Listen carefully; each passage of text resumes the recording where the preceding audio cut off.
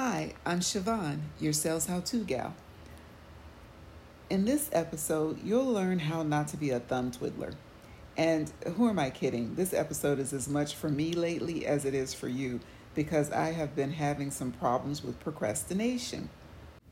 And with this podcast episode, I get to be my own therapist. That's what talking to you all does for me. It helps me to think through things for myself sometimes.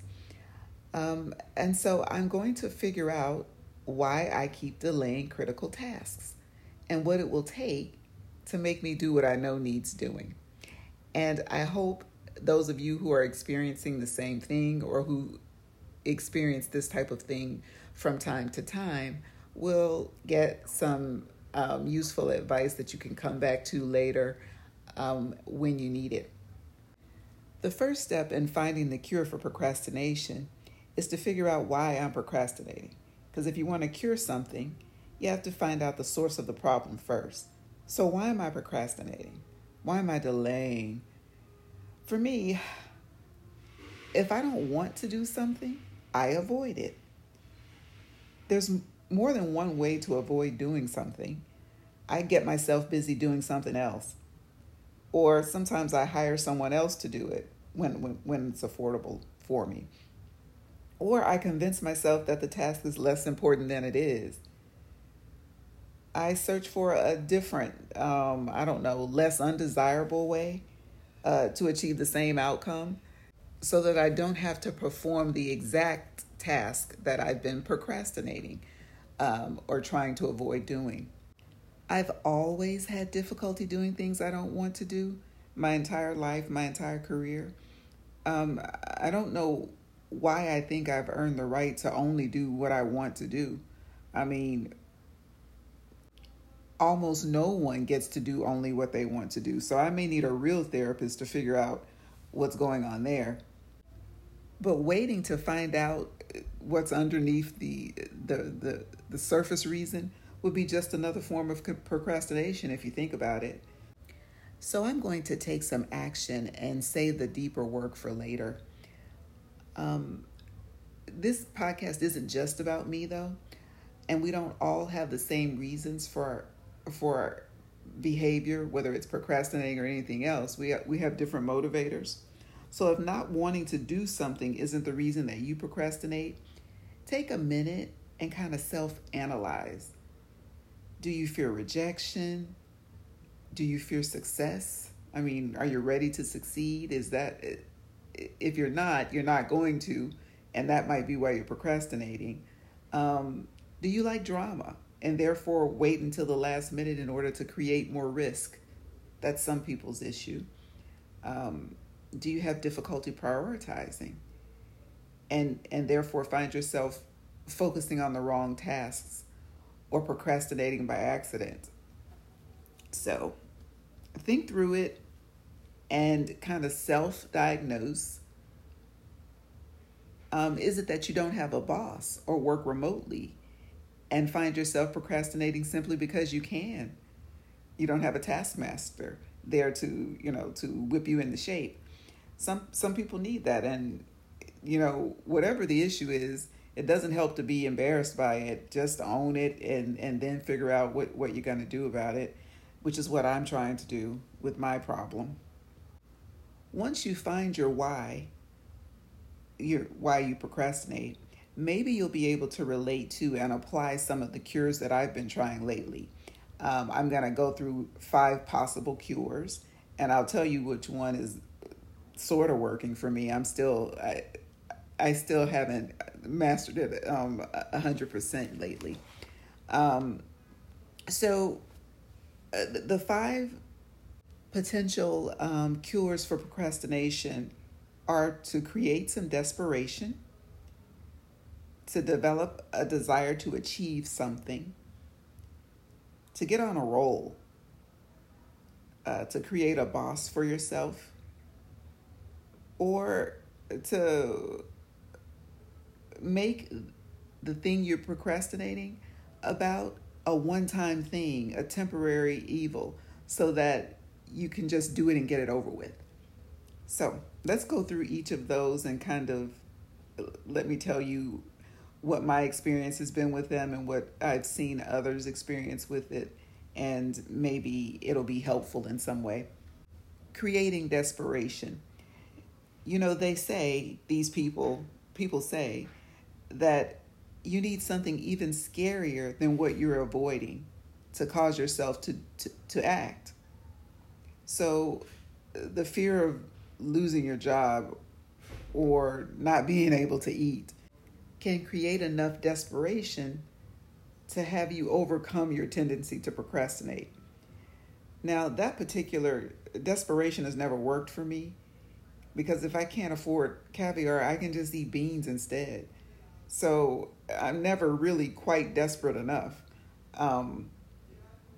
But if it works for you, there are a ton of books that say you can create desperation by burning bridges, so that you can't retreat. Napoleon Hill, Dale Carnegie, many authors, best-selling authors, have used that as a way of achieving great success as entrepreneurs or great success in business in general.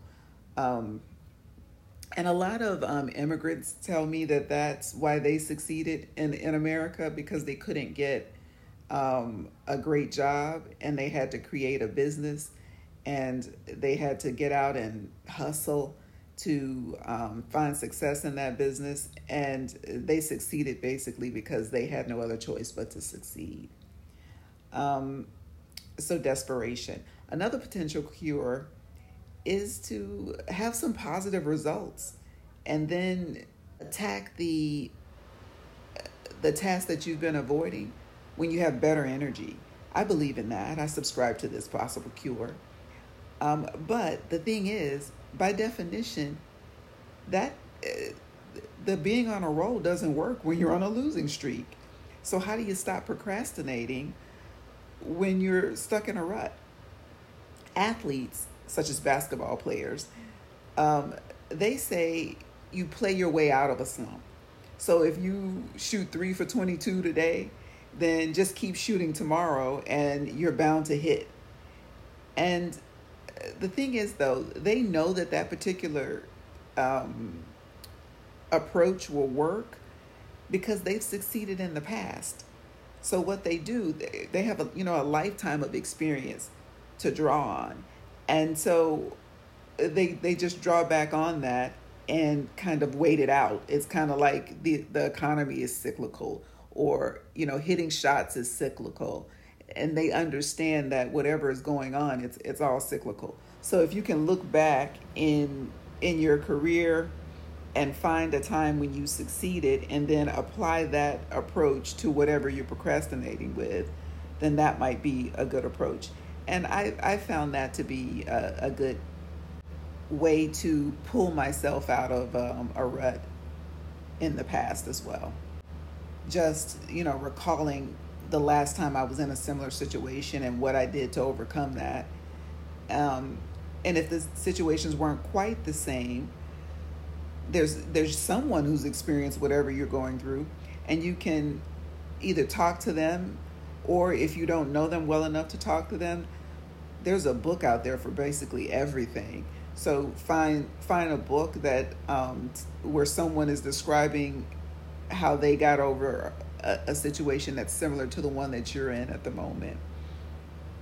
I'm an avid reader, so I take a lot from bios, from general business books.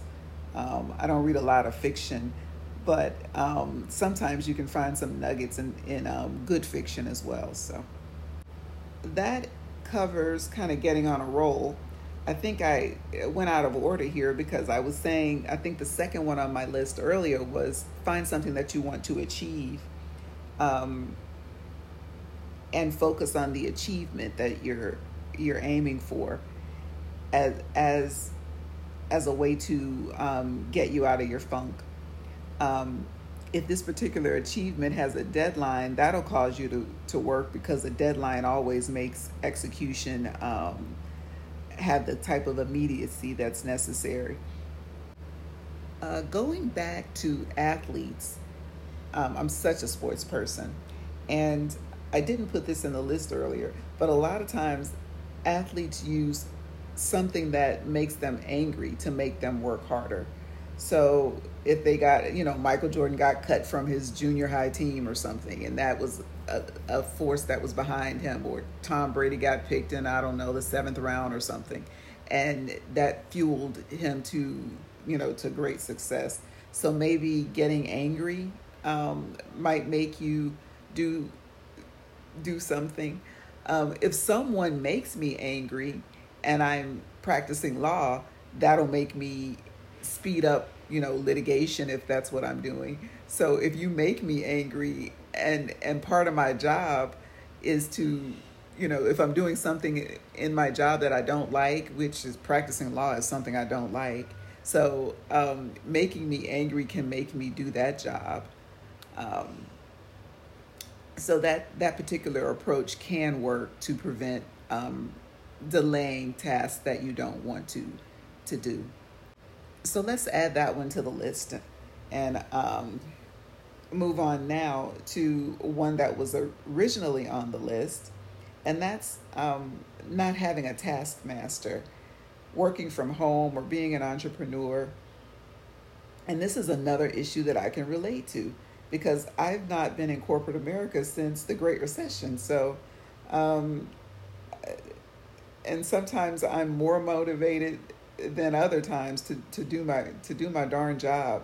And so I have to be my own ball buster. And one way that I do that is to pretend I have a boss. I ask myself, okay, what would you be doing if you had a job and this was your job to do? How would you make yourself do it then? Why are you less likely to do it for yourself than you would be if you had a job and someone else that you were doing it for? So I pretend that I have someone to be accountable for, to be accountable to. And this allows me to be more accountable to myself. I tried this approach lately by going public with my weekly to-do list. I was publishing it on social media, figuring if I put it there, I would have to do it because I would have to report back at the end of the week and say, okay, what did I accomplish and what didn't I? The problem with that, though, is that even though I work for myself, I don't have complete control of my time because emergencies come up and prevent me from doing the items I may have had on my to-do list. And then I've got to report back that I didn't accomplish whatever I said I was going to accomplish. And sometimes the thing that I said I was going to accomplish was selling something. So how am I going to be a salesperson reporting back that I didn't do my sales work because I had to do something else? That's just not a good look. So I don't know if I want to be publicizing when I don't do my sales work. So that brings me to the single most effective way that I've found to force myself to do things I don't want to do. And that's to just envision that it's all temporary. If I do this unpleasant thing once and I do it well, I won't have to do it again because it will lead to some success, an outcome that I've been seeking, whether that's my having enough money to hire someone else to do the unpleasant task, or if the task is the kind of thing where once you succeed, that type of task doesn't come to you anymore. It goes to people who are on their way up. For example, if once your entrepreneurial venture is, a multi-million-dollar success, then you don't do things that you did when your venture was in its infancy and making its first dollars. So that's the way that I've been able to, that mindset has helped me to stop twiddling my thumbs lately. So don't be a thumb twiddler. Figure out what's causing you to procrastinate, and then think about which one of these cures is most likely to work with you based on your personality and what's driving your procrastination to begin with. And that's how you'll find your cure for procrastination. I'm Siobhan, your Sales How To Gal. Until next time.